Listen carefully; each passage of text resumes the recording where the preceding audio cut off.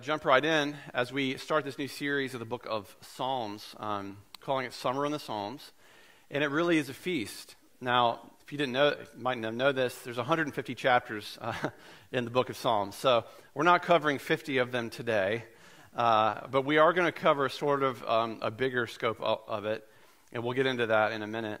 But I encourage you throughout the month of August to be reading the Psalms, and more than reading them, I encourage you to be praying them.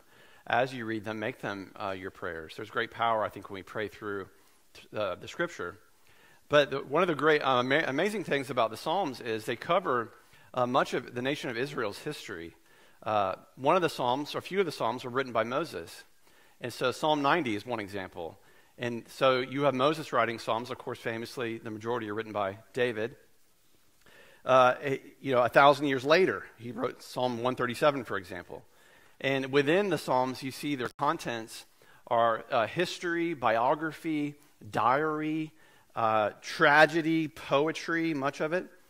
And so much of the Psalms, though, are even embedded in our cultural consciousness as people. Even people that don't even maybe go to church very much, they may have known something like the 23rd Psalm, right? The Lord is my shepherd, things like that.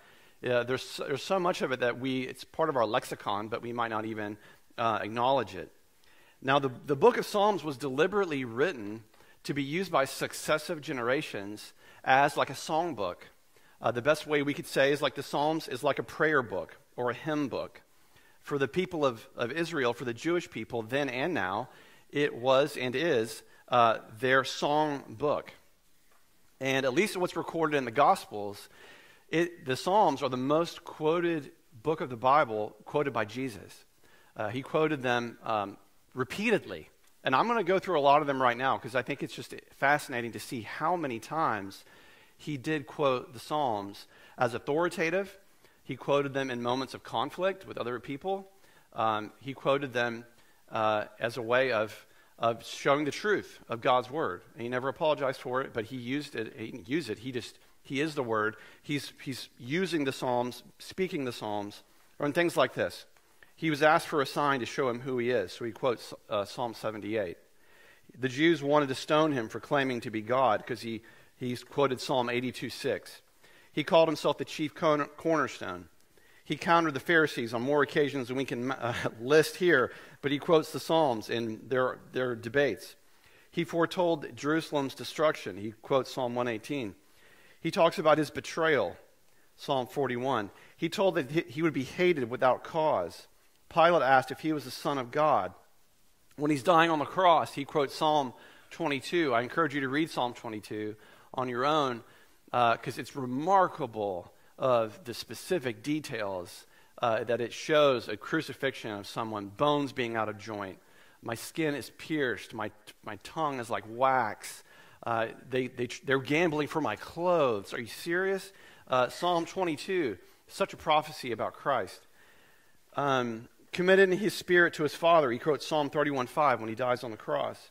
Speaking about those who work their way into the kingdom. Speaking the hate the world has for him. Speaking the sorrow for his soul. Speaking of man's rewards for his works. Speaking of the manna God gave to their forefathers. Telling about the time they will see him, Jesus, again. There's much more than that. But he quotes Psalms repeatedly. The words of the Psalter were always on the lips of the Savior. And that he was constantly, it was in his mind, it was in his words, it was how he spoke and ministered to people. Now, the Psalms show us what it looks like for the gathered people of God to worship God. They expand our vocabulary of worship. Psalms don't simply tell you about worship or a devotional life, but they are worship. They lead us in worship. They invite us to learn by doing. Now, one of the great things about the Psalms, and you could throw in things like Lamentations as well into this category, is that any human emotion is shown in the book of Psalms. Like any way that you've ever felt in your life, you will find it in the book of Psalms. The Psalms reflect the human experience. Things like doubt, praise, sorrow, confusion, anger, joy, lament. That's one of the beautiful things about God's word is that it allows you to be fully human and it doesn't apologize for it. So in the next 3 weeks, we're going to be covering sort of a 1,000-foot view of a couple of the meta themes of the book of Psalms. Today we're looking about, there's so much of the Psalms, not just in Psalm 99, but there's so much of the Psalms about God's place, his person, and his promise. There's so many promises in the book of Psalms that God makes. We see so much about God's place in heaven and about God's person, God's characteristics. How does the Bible describe God? Is so much in Psalms. The next week, there's a great deal of Psalms is about God in a crisis. God, where are you? You see so much of David lamenting the status of his own life in crisis he's experiencing, but also you see Psalms lamenting about the status of Jerusalem or the people being taken into slavery, for example. And you see this wrestling with God in a crisis. And then the blessing of community. The Psalms actually say quite a bit about living in community with each other. So that'll be the next 3 weeks. So we're looking at Psalm 99 today, and it's really a picture of God being enthroned above all of creation, the splendor and the majesty and the awe and the wonder of God in heaven. And it gives you a piece of my brain. I was raised on television, so it got me thinking about a television show called Undercover Boss. Everybody ever watch this television show? Now, they have really bad disguises in Undercover Boss. I mean, they didn't spend 5 seconds on these guys. I mean, I could buy that wig on Amazon like that. I mean, look at that. I mean, that's almost an anti-disguise. But Undercover Boss, the purpose is these guys are CEOs of some very well-known companies, and they go in undercover dressed like that and work with, like they're on the crew, and they're there working side by side, cleaning toilets or making sandwiches, not at the same time, and doing all of these things. Undercover Boss is basically a commercial for X company, right? That's all it really is, but it's an entertaining show. And one of the CEOs, they always eventually focus on 3 people, right? So you've got like 2 employees that are having a hard time, and they need a scholarship or a car or something. And it shows how wonderful the CEOs are. They kick in and give money to these people. There's always a 3rd employee that was picking his nose while making a hamburger or something, and they have to, give them the riot act. That's basically the gist of the show. But when you read Psalm 99, you get a picture of, here we see, I don't like to refer to God as CEO. I think that's kind of not quite applicable, but you see God as not undercover, basically. You see God as fully as who God is in Psalm 99. There is no hiding the picture of God we see in Psalm 99. Let's just read it together. It's really not very long. The Lord is king, let the nations tremble. He sits on his throne between the cherubim. Those are guardian angels. There's different types of angels. There's a hierarchy to them. There's messengers. That's millions of them. Cherubim will have like flaming swords. They're huge. They're there protecting God. They're there, surrounding him. You see them throughout the book of Revelation as well. Let the whole earth quake. The Lord sits in majesty in Jerusalem, exalted above all the nations. Let them praise your great and awesome name. Your name is holy. Mighty King, lover of justice, you have established fairness. You have acted with justice and righteousness throughout Israel. Exalt the Lord our God. Bow low before his feet, for he is holy. Moses and Aaron were among his priests. Samuel also called on his name. They cried to the Lord for help, and he answered them. He spoke to Israel from the pillar of cloud. You see this history being retold. And they followed the laws and decrees he gave them. O Lord our God, you answered them. You were a forgiving God to them, but you punished them when they went wrong. Exalt the Lord our God and worship at his holy mountain in Jerusalem. For the Lord our God is holy. You see here his person and God's place and his promise. First, his person, you see these words like God is holy. He's complete. He lacks nothing. He needs nothing. He's pure. He's undivided. And you see this call for response, of bowing low, of exaltation, of worship, of giving over of your life. It's almost reminiscent of the book of Revelation, that you see God as he really is. You see God in his ultimate place. And when we have that vision of who God is in his ultimate place, then we find our place in the world. that right thinking about God leads to right living. It's not a straitjacket to put around your life. Right thinking about God leads to right living. It's nothing to be ashamed of. It's for our good that you see God as he really is, as the Lord and King of all creation. Now, I was watching a show on Netflix again. Well, you can tell how much I watch television, can't you? And it was a Netflix thing about the James Webb Telescope and how it took billions of dollars, 20-something years, an incredible achievement, to get this thing up into the sky. And you see the difference between Hubble and the James Webb. When they got this up there, it was even more clarity to these pictures they're taking. And when they talked about Hubble, they said, when we got Hubble up there, was it 1995? Something like that. We pointed it at what we thought was a blank piece of sky. We thought there was nothing there. And pictures like that is what we saw. We were astounded by what came through the lens. We're essentially looking back in time and see the origins of the universe. Because astronomy, which I got a C in college, but I do remember this, it's all about really the study of light. And that you're essentially you're looking at something from millions of years ago. It takes that far for light to get to us from those galaxies. This is something they said, though. We were astounded when Hubble went live, and even more when James Webb went live. We learned so much more about humanity's origins after the Big Bang. Now, they stopped short at attributing pictures like that to God.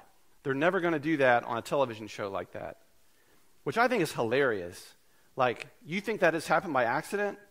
I mean, you think a grand design points to a grand designer, just like a moral law that people have points to a moral law giver. It's like that analogy of finding a stopwatch on a beach. Let's say you're walking on the Outer Banks and you're walking along the sand, and you have a drink in your hand, and the wind is blowing, and there's surfers all around.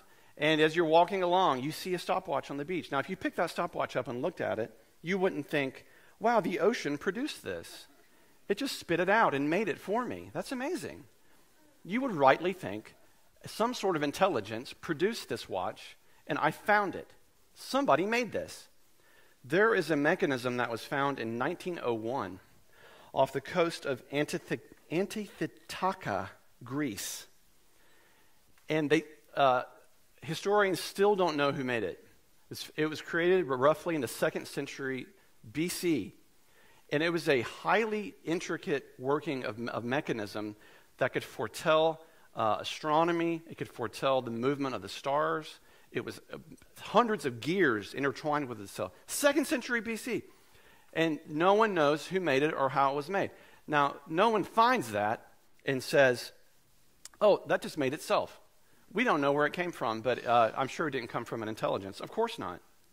It's the same way when people look through a telescope and see a stunning image of the universe and just assume that it made itself.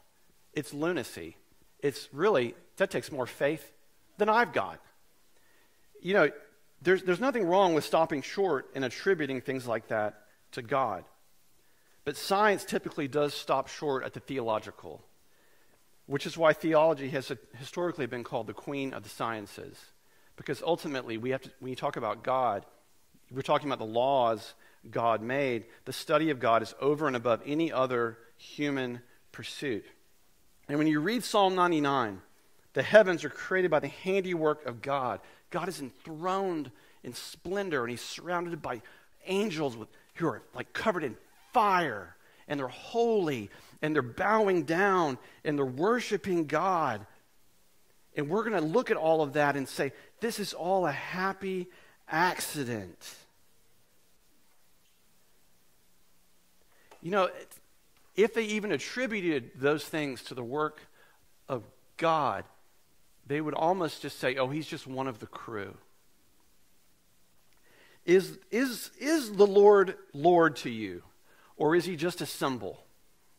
Is the Lord Lord to you, or is he just a symbol? Is he the king of all that is, as described in Psalm 99, or is he just one of the crew to you? If this is the beauty of Jesus, though, friends, is that yes, Jesus is God. He is the eternal one. He's the Alpha and the Omega. He always has been, and he always will be. But here's the wonder of Christ, that in all of that, Psalm 99 and so many other pictures in the Psalms, Jesus did come under cover. He was born under the cover of darkness, almost like a beachhead being made in enemy territory on that night in Bethlehem. And it pleased God to do it this way, that this God enthroned in splendor and power and majesty and awe and wonder would come among us as a servant in order to exalt the humble and humble the exalted. Philippians chapter 2 said, though he was God, he did not think of equality with God as something to be exploited. Instead, he gave up his divine privilege. He took the humble position of slave and was born as a human being. And when he appeared in human form, he humbled himself in obedience to God, and he died a criminal's death on a cross. And as I said earlier, Psalm 22, Jesus quotes that from the cross. So the Psalms show us the perfection of God's person. It also shows us God's place in the universe. We need to see God as he is revealed in Scripture, not as we wish him to be. And as we see God revealed in Scripture, his place here is as king, on a throne, exalted above all the nations. The psalm says he is holy, he is a lover of justice, he is righteous, he is fair, he answers, he forgives. So you read that, and we think, well, why is it so important to see God as lofty and enthroned, as theologians would call a high Christology? Why is that so important to see God as exalted above the heavens and the earth? You can think of it this way when we talk about sin. Human beings are born rebels. And because we are born rebels, we are unaware that we are even rebels. This is the deception of sin in the human existence. Because of sin, the self is enthroned above God. We enthrone ourselves. Rebellion is humanity's native tongue. That's how we're born. Rebels. And we want to enthrone ourselves on our little tiny thrones. You know, when I was a kid, we went to a Baptist church. And I love the preacher there. He baptized me when I was 12. But bless that man. But he read every single sermon. He never left the page. I mean, it was so... I stayed up late every Saturday watching Saturday Night Live, and I was exhausted. And I couldn't wait for the long prayers, because then I could close my eyes. And I remember there's the pulpit in the center of that beautiful sanctuary, and they had these 3 little chairs behind you. Remember these? These 3 little thrones. And these men would sit there. And I would say, what are those like thrones? Like, is that like Father, Son, and Holy Spirit? Like, is that like Trinity or something? You know, I never understood that. But you see these thrones, these little thrones that we want to enthrone ourselves.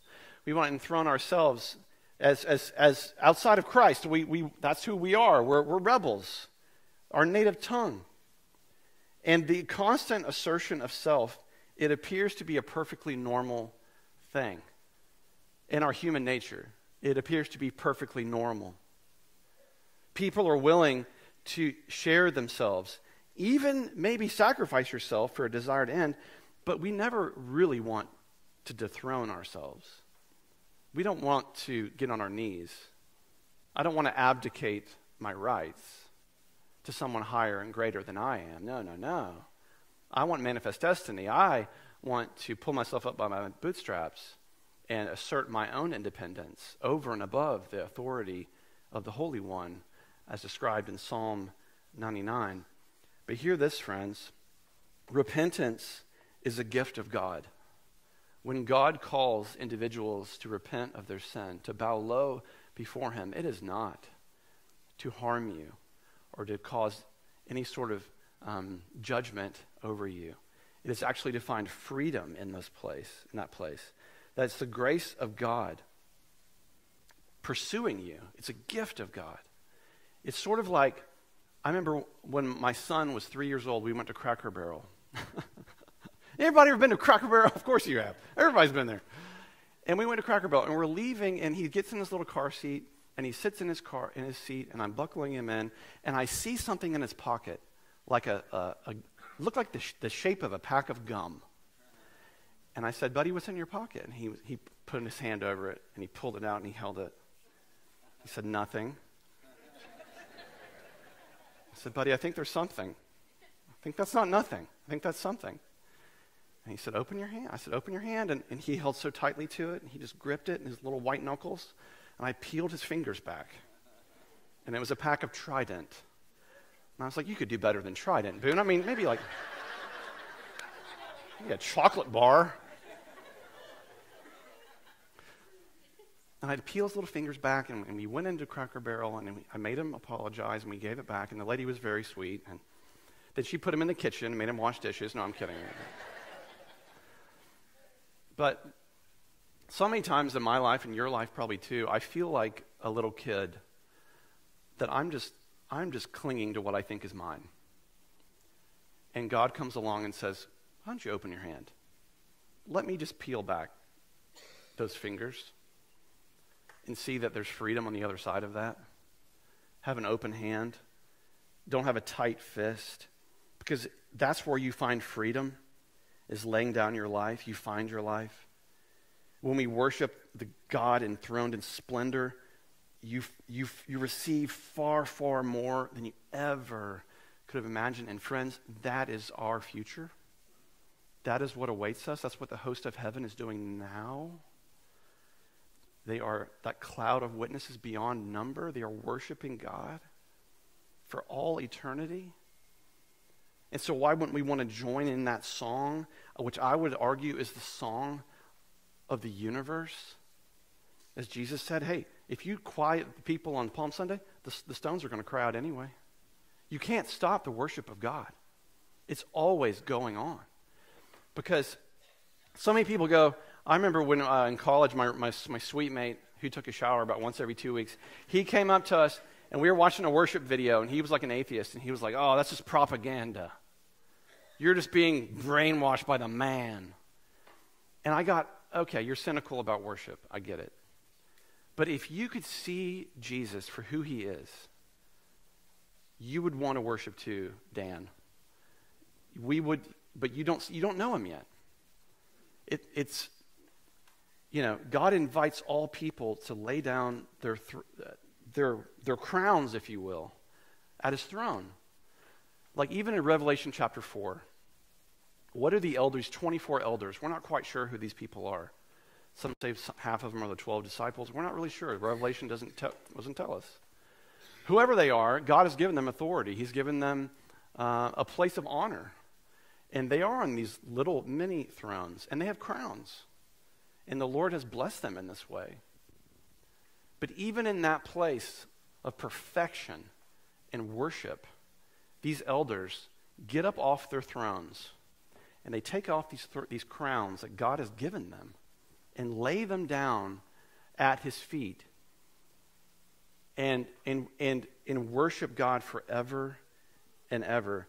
And in Psalm 99, we see this perfect image of God as described. We see his place, we see his person, and his promise. There's so many Psalms that are God's promise to you. And as Keith plays a little bit, I'm just going to read some of these and let the Psalms minister to you in a way that somebody somewhere is going to specifically speak to you. Psalm 34:17. The Lord hears his people when they call to him for help. He rescues them from all their troubles. Psalm 34:18. The Lord is close to the brokenhearted. He rescues those whose spirits are crushed. Psalm 50:15. Then call on me when you are in trouble, and I will rescue you, and you will give me glory. Psalm 55:22. No, I will not break my covenant. I will not take back a single word I said. In my holiness, I cannot lie. Psalm 31:24. Be strong and courageous, all you who put your hope in the Lord. Psalm 32:8.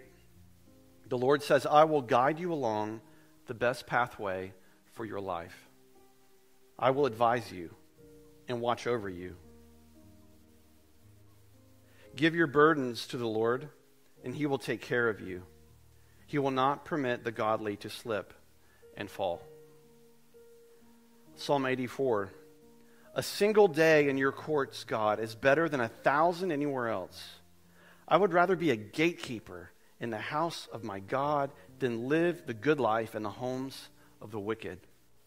For the Lord God is our sun and our shield. He gives grace and glory. The Lord will withhold no good thing from those who do what is right. O Lord of heaven's armies, what joy for those who trust in you. And lastly, Psalm 147. He heals the brokenhearted and bandages up their wounds. Let's pray together. God, in this moment, thank you that you do heal the brokenhearted. You bandage up their wounds. And I pray for anyone here and now or at home who is wounded, who needs to be reminded of your promise. And I pray, God, you would give them faith to see that your promises are for them. That they would break through that emotional barrier that some people seem to think, God, your promises are too good to be true, or they're for somebody else. God, I pray they would see that's just not true. Your word is for all people. You so loved the world that you gave your only begotten Son, that all who might believe in him would not perish but have everlasting life. God, thank you that when we find and see you in your place, enthroned in splendor and majesty, God, we also find our place. As we bow low in reverence, Lord, you will lift us up and give us honor.